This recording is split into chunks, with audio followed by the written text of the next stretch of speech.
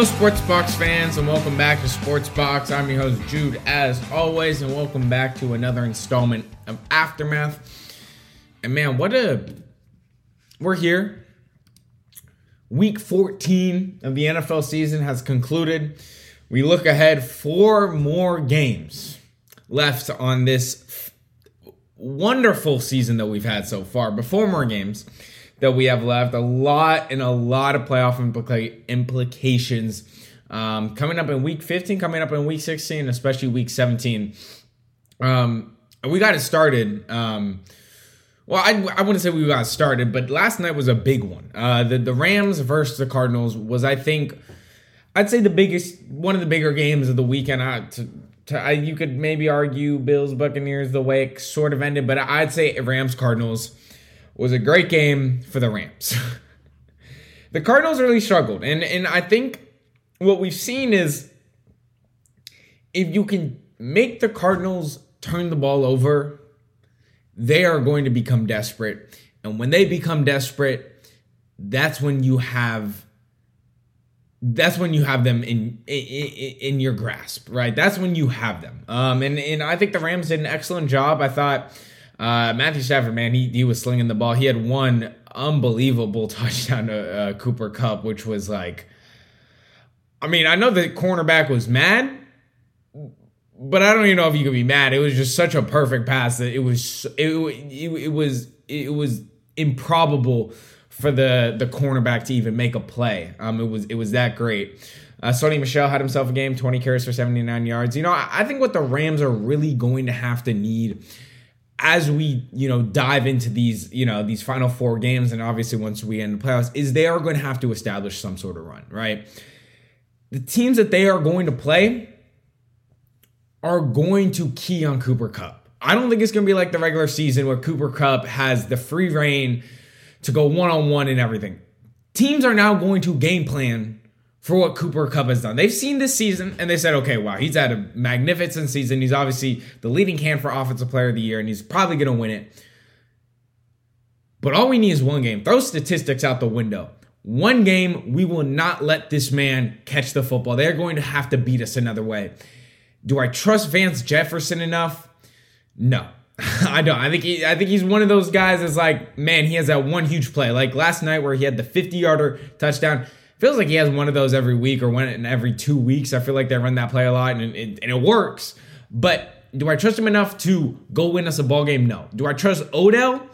Odell's been better, but I don't think that I could single-handedly say, okay, Odell's going to go win us this football game. And especially with this lackluster run game, they're going to need guys like Odell Beckham, like Vance Jefferson, like Tyler Higbee, who obviously missed this week, but he's coming back. They're going to need guys like that to step up because I think Cooper Kupp, he's gonna do well, right? He'll do well, but teams are gonna start to key on him and make the Rams beat him another way. And I think the loss of Robert Woods really hurt because I would have said it would have been a whole different argument for me. Say Robert Woods is, still there. Then it's like, okay, teams aren't gonna key as much on Cooper Kupp because they also have to worry about Robert Woods. I think you can go one-on-one across the board besides Cooper Kupp. I think you can go one-on-one. I think Odell's an excellent receiver, but he has to show me anything that believes me otherwise. That you have to go, shadow or whatever type of coverage you want on him. You can go one-on-one with him, right?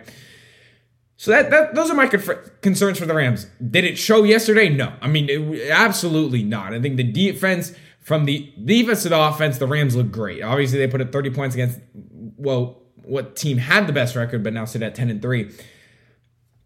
I don't know, man. This Cardinals team is like,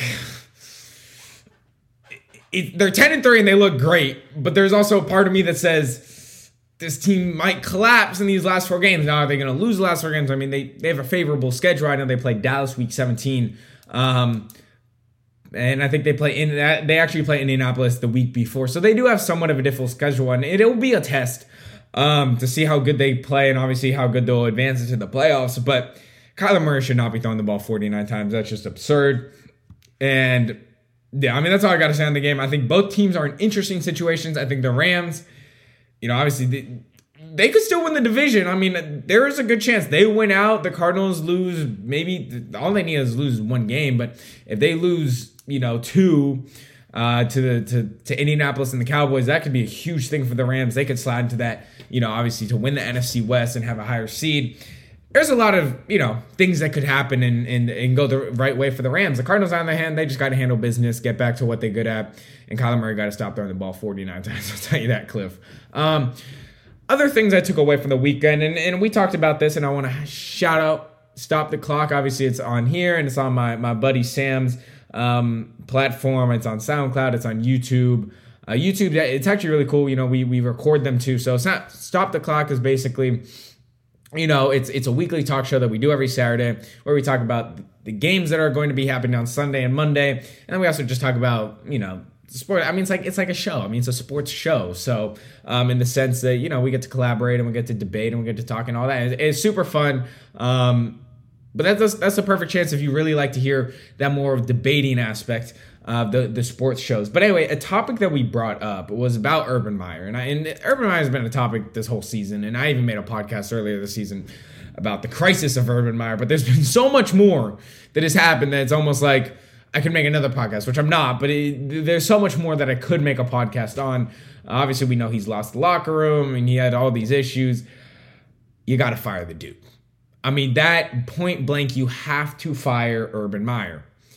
There's no buts or ifs. You have to. You have to fire the guy. You're not helping your team. And I'm going to imagine a pros and cons list. The only pro that I see of keeping Urban Meyer is you get a better draft pick. Which almost you could put in the con because that means, okay, well, then you got to lose out and lose the rest of your game. So, I mean, that's the only pro that I'm seeing, right? That's the only pro that I am seeing. There is no other pro of having Urban Meyer still as your head coach. It doesn't serve any justice, right? And I know there's guaranteed money and whatsoever. Man, I'll take that money to get this dude off my team. I mean, he has taken a franchise that was bad. I mean, right, it was bad. Obviously, they got Trevor, and they got a few other guys, Travis Etienne, and they bought a few other guys. They had young stars like James Robinson, Josh Allen. They had guys, right, but it wasn't a complete team. He took a bad team and did the impossible. And that's not win the Super Bowl, but make a bad team terrible in less than a season. He took a very bad team and made them terrible. That is almost as improbable. That's almost as amazing as winning a Super Bowl. There's a lot you got to do to have the Jaguars at this point. I don't know how they've won football games. I'm going to be honest. I do not know how they're 2-11. Obviously they have the win over the Dolphins, and then they have the win over the Bills, which both of those are crazy. I mean, the fact that they even have a win over the Bills is crazy. Which shows the consistency of the Bills, but we'll talk about that later. But yeah, no, I just don't know what justice it serves by keeping him on the staff. And honestly, anybody that's related to Urban Meyer in the front office, get rid of them. Honestly, complete reset. Destroy your stadium. Get rid of everything. Rebuild from literally the ground up. I know it seems crazy, but in the long run, it is going to be beneficial because the foundations that the Jaguars are built on is not a winning culture, and it will never be as long as that owner is still there and Urban Meyer is still your head coach, okay? That's all I got to say because I feel like I've talked about Urban Meyer every week that I've gotten the chance, but it is important for people to know that Urban Meyer it's crazy, okay? It's absolutely crazy that he's still an NFL head coach. On a more positive note, Michael Parsons is the defensive player of the year. That is my hot take for week 14. What I have seen this guy do, and I watch every Cowboys game, okay? I watch every Cowboys game. I might not watch your favorite team's game, but I watch Cowboy games. And I get the luxury of seeing Trevon Diggs and Michael Parsons. Michael Parsons is defensive player of the year. Okay, I'm gonna go back this week and I'm gonna watch some Myles Garrett tape. Okay, and I will watch TJ Watt tape, and then I will make a podcast being more specific why I think Michael Parsons deserves Defensive Player of the Year. And I'm gonna give my props to Myles Garrett and TJ Watt. I'm gonna watch them. Okay, but this next week I will watch them. All right, I'm gonna watch Myles Garrett tape, and I'm going to watch TJ Watt tape. And then I'm going to watch Micah Parsons tape. And I guarantee when I get out of watching all that, I will still have this same epiphany that Micah Parsons is Defensive Player of the Year. And I don't want to drag out this, but let me just give you some stats. He is 12th in sacks. He has 57 solo tackles, 17 tackles for loss, 27 quarterback hits, 2 pass deflections, 3 forced fumbles, 13 hurries, 41 QB pressures, 15 quarterback knockdowns, and has only missed 9 tackles. And he has allowed a 61.3 completion percentage when he's in pass coverage. Those are just some basic stats.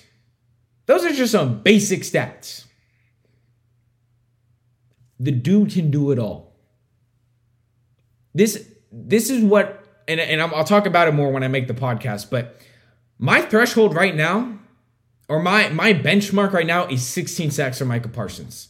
If he can get 16 sacks and continue what he does the rest of his game, if he can continue what else he does, the pass coverage, just the run stopping, the tackling, if he can continue that, maybe get an interception or 2, maybe get 2 more forced fumbles. But if he hits 16 sacks and TJ Watt and Myles Garrett do not break the sack record, the single season sack record, and they are around the number 16 as well. I know TJ Watt is 16 right now, and I know Garrett has 15.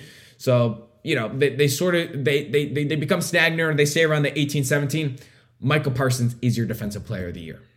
There is an actual case. And I'm not saying the other 2 guys don't deserve it, because if you look at their stats, Myles Garrett's doing some crazy things. TJ Watt's doing some crazy things. I mean, both of them are absolute, horrors for NFL offenses. But Micah Parsons has a real shot. If he hits that benchmark, like I said, 16 sacks for me is the benchmark. That's the benchmark. Hell, he could get 17, but I'm going to say 16 is the benchmark. That means a sack a game for the rest of the season is what it says. Okay, let me finish up so I don't take too much of your guys' time, because I know y'all got things to do. So I'm going to finish with just a quick thing. Here are 6 teams that I cannot trust going into the last 4 weeks and going into the playoffs, depending. Obviously, I don't think all 6 of these teams are going to make their playoffs in their respective conferences, but these are 6 teams I can't trust. The 49ers, the Bengals, the Chargers, the Ravens, the Browns, and the Bills. Let me give you why I can't trust these teams, right? I'll start with the 49ers, Bengals, since they play each other. I think they both have the same issue. And you could even throw the Chargers in this conversation, but they're a little bit of a different topic. The 49ers, the Bengals are 2 interesting teams, because I think they're 2 of the more inconsistent teams, I would say, in the NFL. And why do I say that?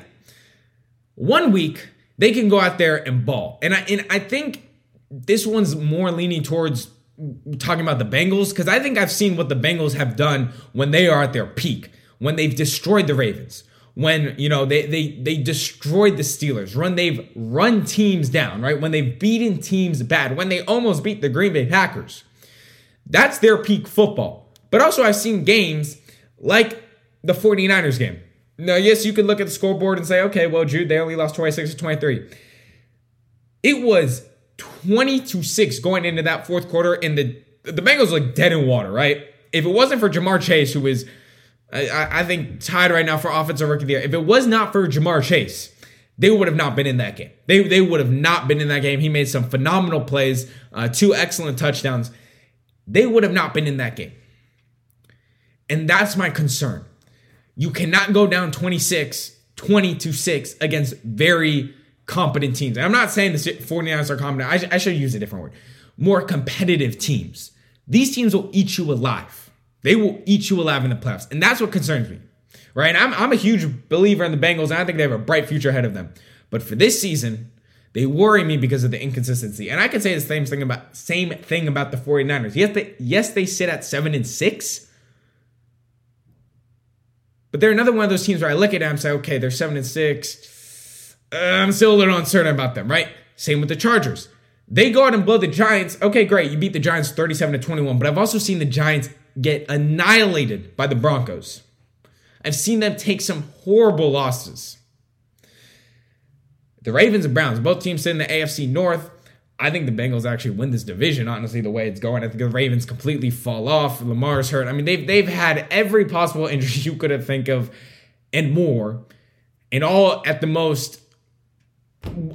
worst times. I mean, the J.K. Dobbins injury at the start of the season, the Marlon Humphrey injury just a few weeks ago, it's like, man, they cannot catch a break. With how many injuries they have, there's no chance this team has any chance of doing anything. I hate to break it to the Ravens fans. I mean, hey, maybe they do, but it doesn't. It's very improbable. I would say statistically. But same thing with the Browns. I mean, I've been on this thing since day one of when the Browns got Odell Beckham. I know he's not on the team anymore. I never liked this team.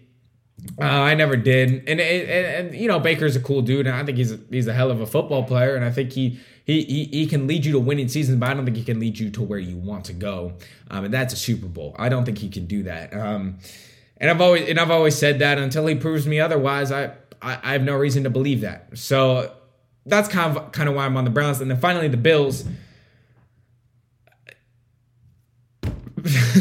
I mean, the Bills in the past 2 weeks have looked awful. I know they came back. You know, they put up 24 points in the second half whatsoever. I mean, this team, man, the past 2 games, the Patriots showed you could beat them with the run.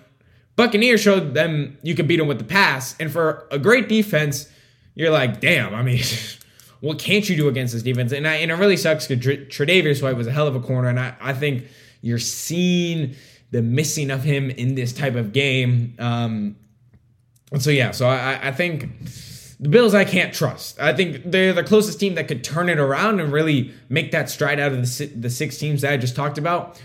But they're still in my I can't trust list right now until I'm proven otherwise. And last thing, man, prayers up to Demaryius Thomas. And we mentioned this in the podcast. We talked about it. Demaryius Thomas was a hell of a dude. He was a phenomenal football player, first off, but he was also an amazing person. He did a lot in the Denver community, and when he spent time with the Jets and Texans, he did likewise in their communities. 33 is such a young age, to not be alive anymore. So I think what it all taught us is, and I think we see this every time someone young dies, is, man, just cherish the times you have with the people that you truly care about, because it could be any second that they're gone, and